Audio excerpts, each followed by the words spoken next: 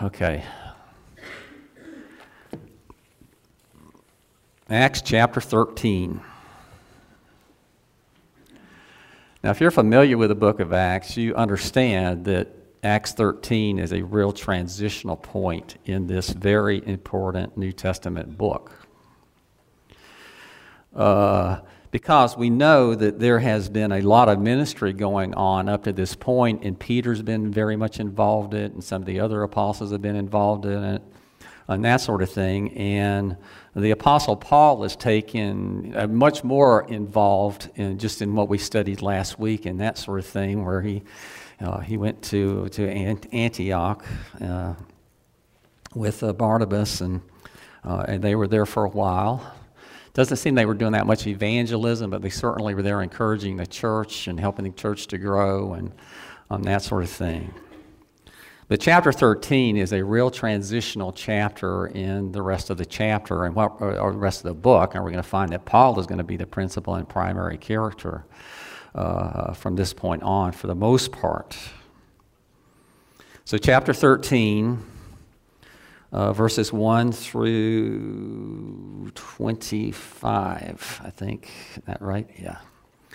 Now there were in the church at Antioch prophets and teachers, Barnabas, Simeon, who was called Niger, Lucius of Cyrene, Manaen, a member of the court of Herod the Tetrarch, and Saul. While they were worshiping the Lord and fasting, the Holy Spirit said, "Set apart from me Barnabas and Saul for the work to which I have called them." And then after fasting and praying, they laid their hands on them and sent them off. So being sent out by the Holy Spirit, they went down to Seleucia, and there they sailed to Cyprus. When they arrived at Salamis, they proclaimed the word of God in the synagogues of the Jews, and they had John to assist them. When they had gone through the whole island as far as Paphos, they came upon a certain magician, a Jewish false prophet named Bar-Jesus. He was with the proconsul Sergius Paulus, a man of intelligence, who summoned Barnabas and Saul and sought to hear the word of God.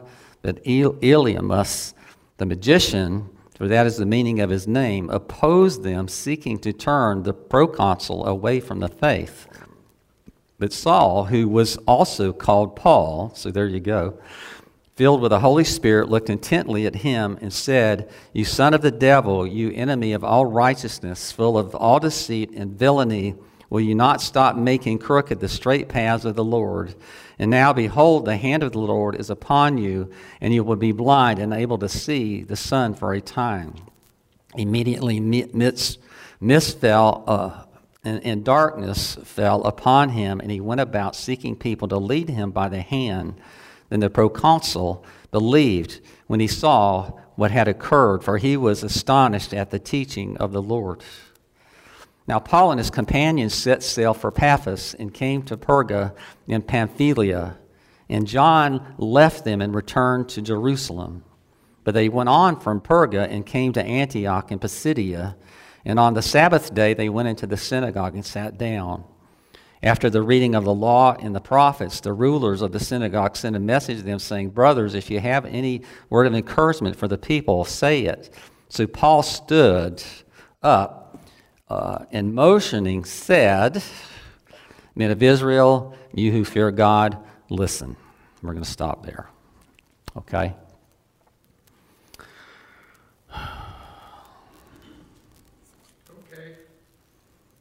Okay.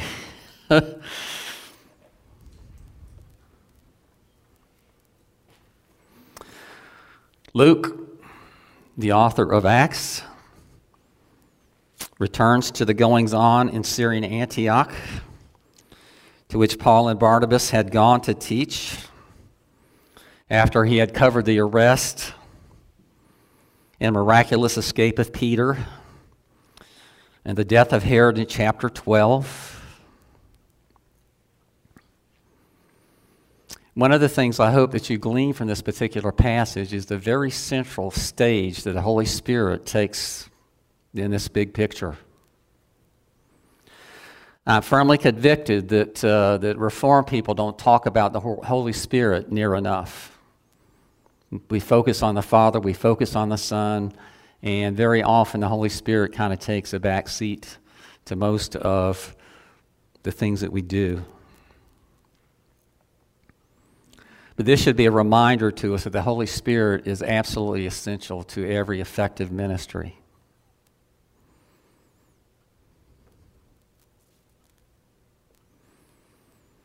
The Holy Spirit said, "Set apart for me Barnabas and Saul for the work to which I have called them."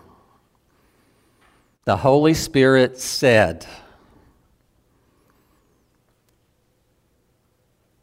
Did that mean that there was a voice that came from heaven? Possibly, probably.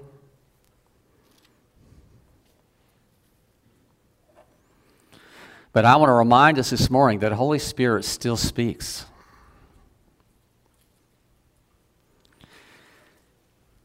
He still speaks forth into the church.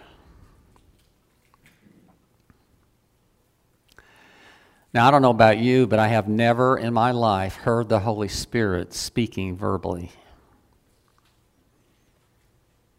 It'd be kind of neat if that happened. But I've never heard that.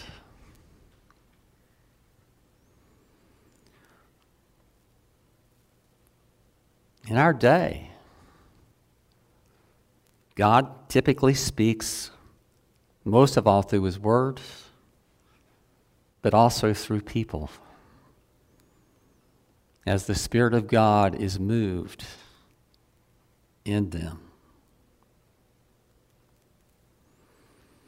Notice here that it was Holy Spirit who set these two men apart for this mission.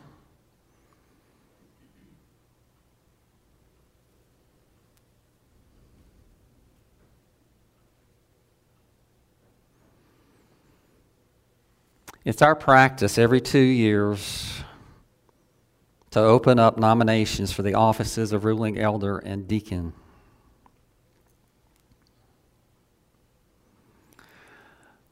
It is absolutely essential that men are nominated and elected to office who are called to do so by the Holy Spirit.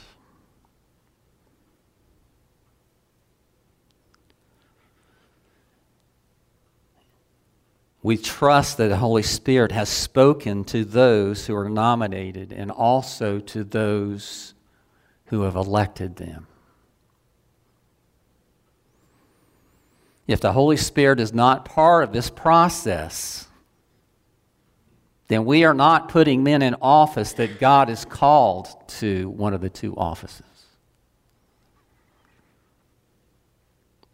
The whole thing I just want you to understand is this, is even though you haven't heard God speak, the Holy Spirit speak to you verbally, you have heard Him speak to you internally.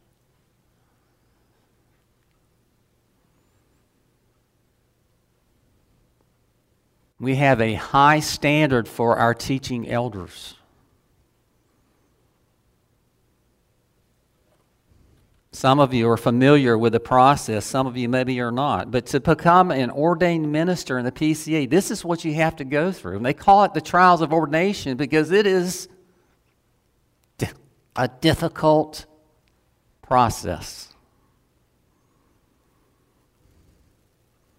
First thing you have to have is a minimum of a bachelor's degree from an accredited seminary. No seminary degree, no teaching elder. Period. You have to do a 1-year internship at an approved church or other ministry. That's what Mike is doing right now here at Springs. He has to do that before he can be ordained. But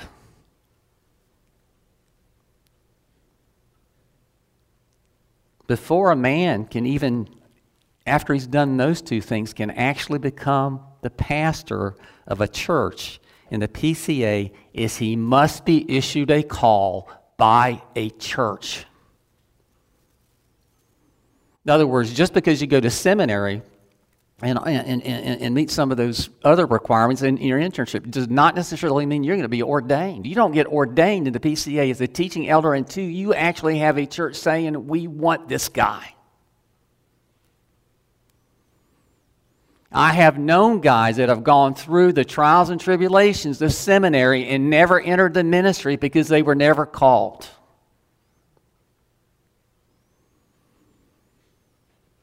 He must pass an extensive, involved ordination exam. He must be elected by the congregation. We do not appoint teaching elders to positions in churches in the PCA. The congregation does that.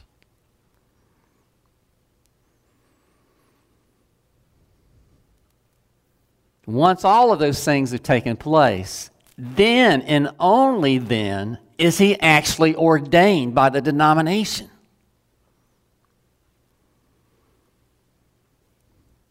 It's very often called the trials of ordination because let me tell you, I've been through it and I've walked a lot of other guys through it, and it is a trial. It's not easy. It's hard. It's difficult.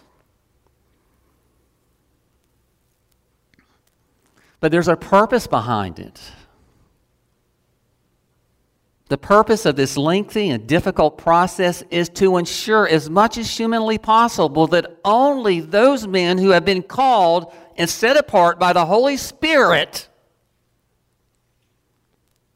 for this office actually serve.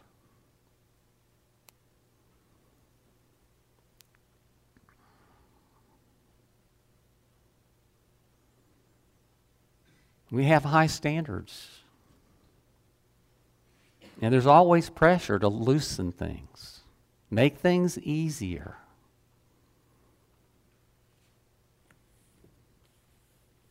But I just wanted, the reason I'm going through all this is you'll understand this, is that the Holy Spirit is the one who called Paul and Barnabas to this, but it's also the same Holy Spirit who calls every person who enters into any kind of a ministry to that ministry. Now, I don't know about you, but I've never heard the Holy Spirit speaking. But I know when He's spoken to me. And He has at times.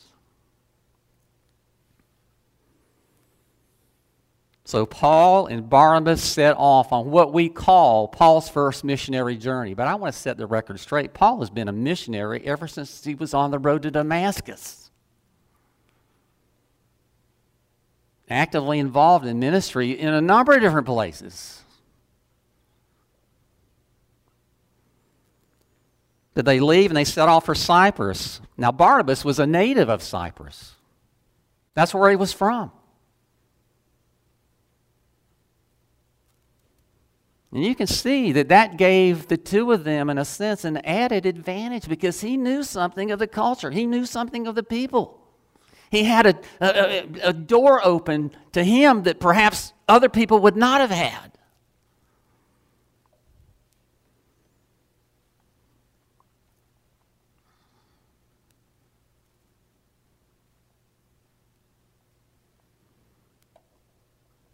In other words, Barnabas was perhaps the very best missionary candidate to carry the gospel to Cyprus. They arrived in Salamis, which is on the eastern shore of Cyprus. And what they did was they just went basically all the way across the island,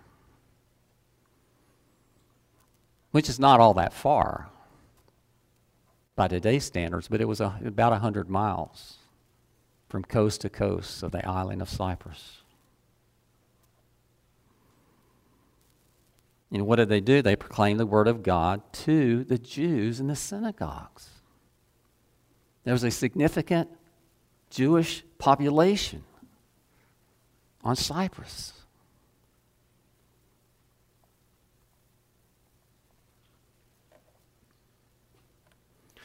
Paul will write some years later, he says, I am not ashamed of the gospel, for it is the power of God for salvation to everyone who believes, to the Jew first, and then to the Gentile.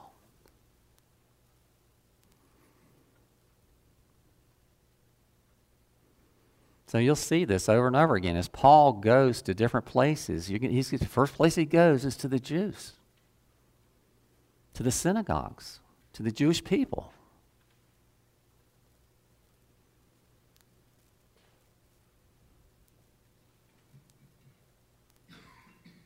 He follows that practice through most of his ministry.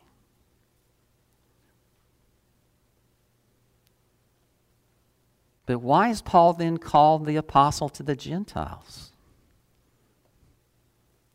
It's because it didn't stop there.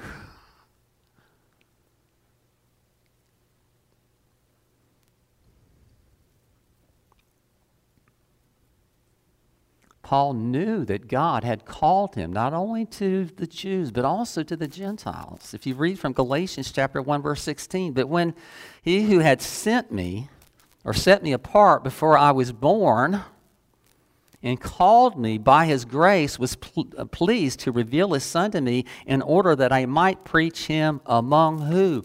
The Gentiles.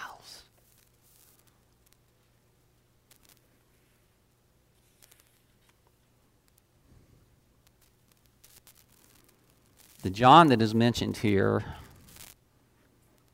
in 13:5 is likely a reference to John Mark.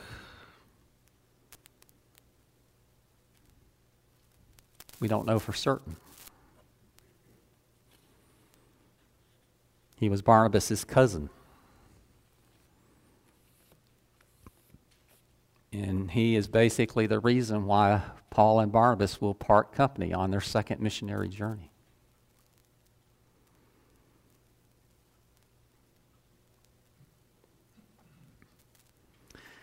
Paphos was on the opposite coast of where they first entered.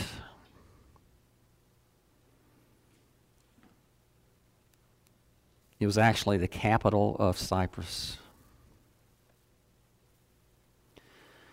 And it was here in Paphos that they encountered a fellow named Bar-Jesus, who's described as both a magician and a false prophet. He's also known as Elymas, the magician.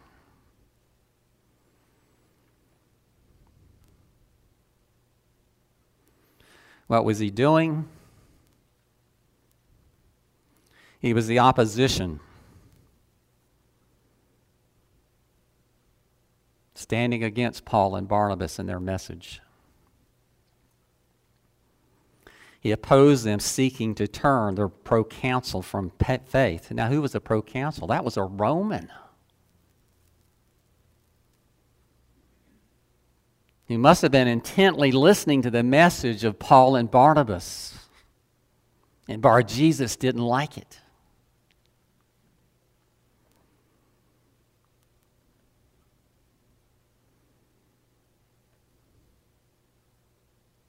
He was a magician,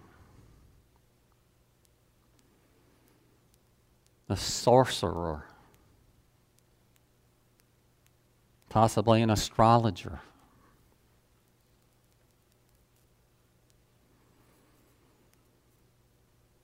I shared with you not so many months ago a little excerpt from A Distant Grief by Kepha Simpanji, who's a Ugandan pastor, about all the things that took place in the takeover of Uganda by Idi Amin and the persecution of the church that resulted of it and things like that. And the example that I used was that he had this experience when he was a young boy where his mother took him to the shrine of a cult priestess. And he had a conversation with this woman as she sat in the middle of hot coals without getting burned. Now, you and I hear something like that, and we're thinking, that's a fairy tale. We've never experienced anything that comes close to that in a supernatural sense.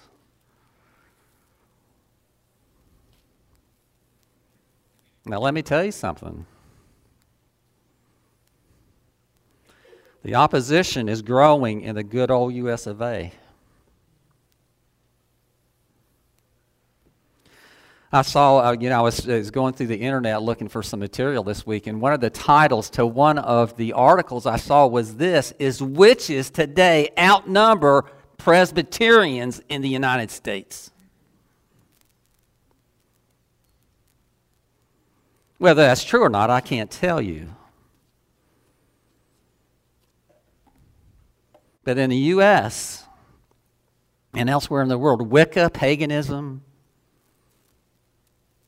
astrology, all that kind of stuff is growing. 2018, in a poll, 29% of Americans say they believe in astrology. That exceeds the membership of all of the mainline churches combined. Witchcraft is growing in America. 1990, there were 8,000 Wiccans in the U.S. Today, there is 1 million. And they're estimating that with just a few years, it could be as many as 8 million.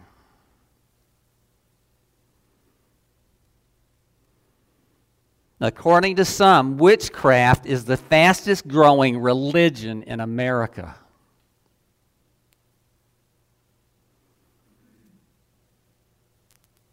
Christianity, on the other hand, is in a serious state of decline.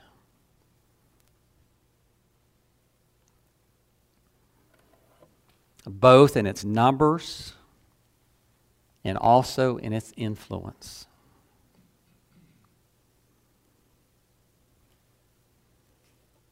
People today have a huge fascination with the occult.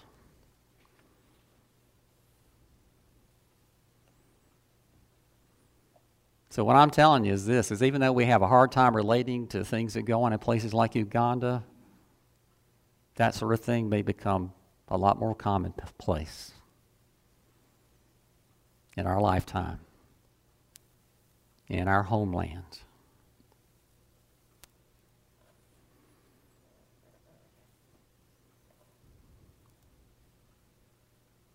And Elymas, this magician, was actually opposing Barnabas and Saul because he was seeking to turn the proconsul away from faith. His purpose, his intention was to prevent this man from believing in Jesus Christ.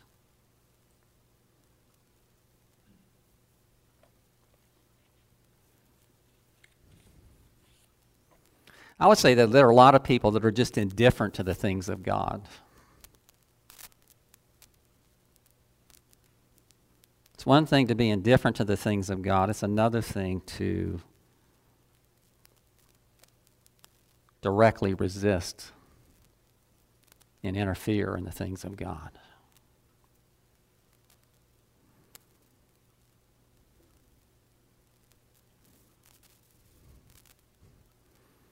So how did Paul and Barnabas respond to this magician, sorcerer fellow?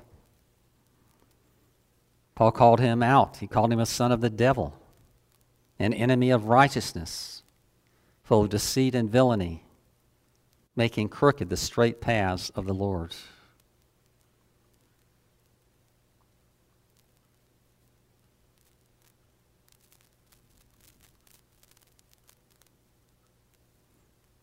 How many people in the United States and in the world today do you think can have the idea that they can remain neutral when it comes to religion? They don't have one opinion one way or the other. They don't care how things go one way or the other. But we understand this, there's no middle ground. None. Not an inch.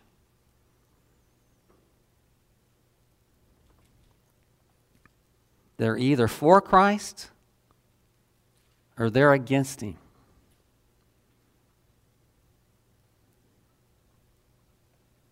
And they wander aimlessly somewhere in between.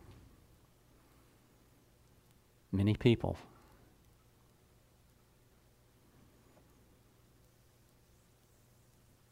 It's impossible to be neutral when it comes to Jesus.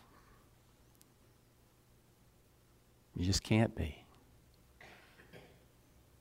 Either you know Him or you don't. Either you serve Him or you don't. Either you acknowledge Him as your Lord or you don't. You're either in or you're out. no neutral or middle ground. He's either your Lord or he isn't. Either he's the way and the truth and the life, or he isn't.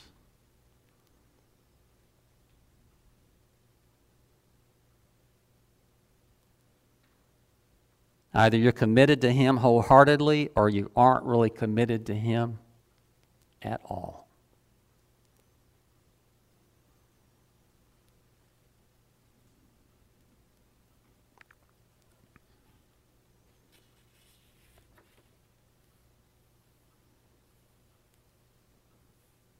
Paul will write later, whoever loves God is known by God.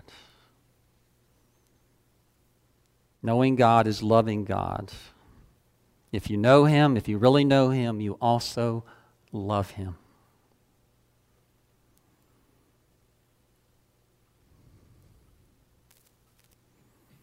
Elymas paid immediately dearly for his attack against Paul.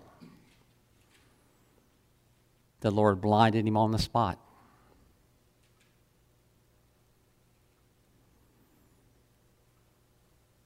Sometimes there are immediate consequences for defying God. Especially, I would estimate, when you are actively trying to keep others from coming to him. Blocking the way for those who would go. Closing the door for those who would come in.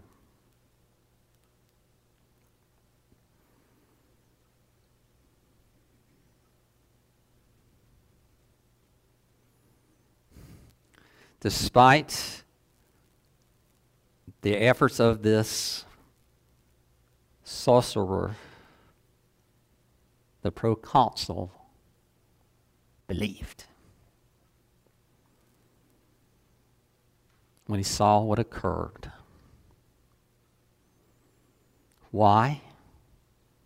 Because he was astonished at the teaching of the Lord.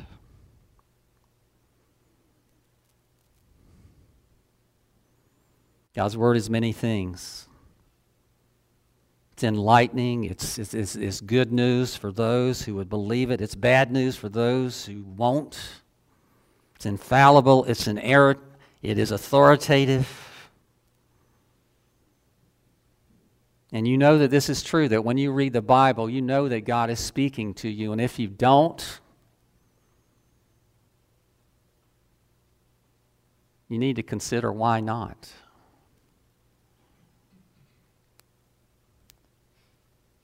I read the Bible a lot.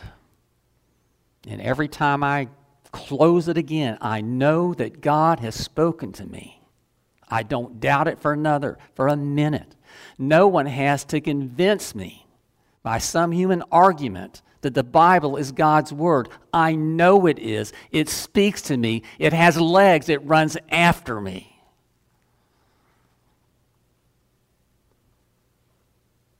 Give that credit for that to Martin Luther.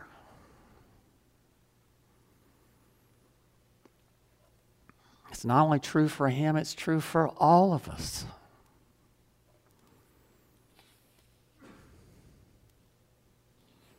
If you truly love God, you truly also love his word.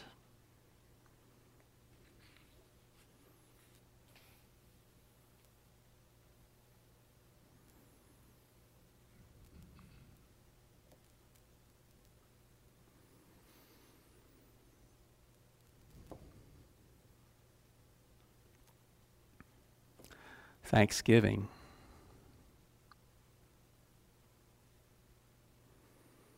Originally a Christian religious feast. It's amazing how so many people on Thursday will be celebrating Thanksgiving for all the wrong reasons.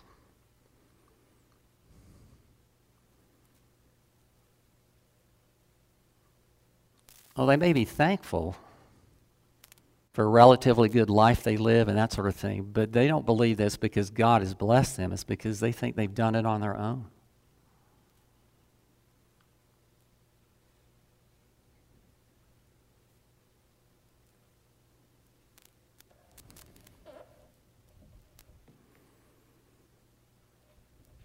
When was the last time you thanked God for the Bible?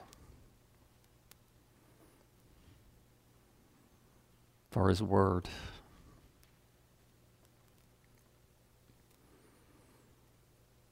We're going to feast on Thursday.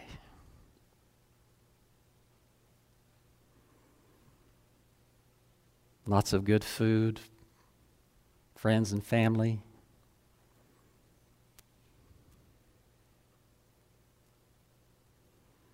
We do it once a year.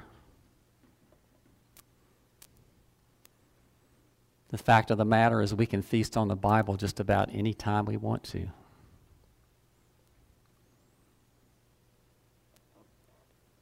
And I want to just encourage all of us to have that mindset. Please don't pick your Bible up and just bring it to church with you on Sunday and then go home, put it down on the table, and let it sit there until you come to church next week.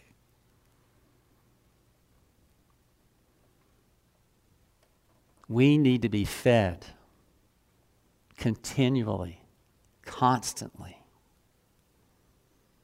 And it's not something that anyone else can do for us. I can't do it for you. If I could, I would.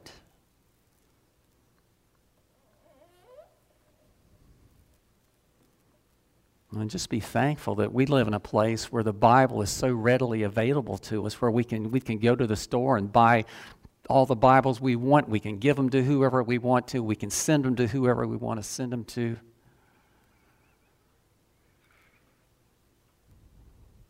Heaven forbid that those freedoms ever be taken away from us.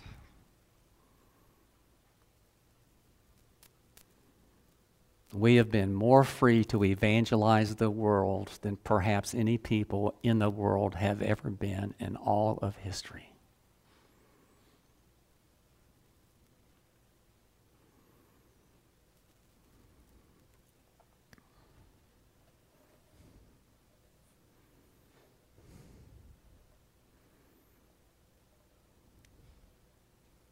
So can you say with Martin Luther that the Bible is alive? It speaks to me. It has feet. It runs after me. It has hands. It lays hold of me.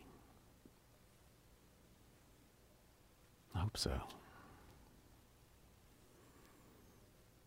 I do.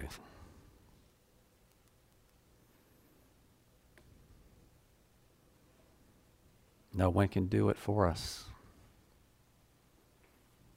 It's one of those things that we have to do. And I can feed you little tidbits on Sunday morning, but it's not near enough. Not near enough.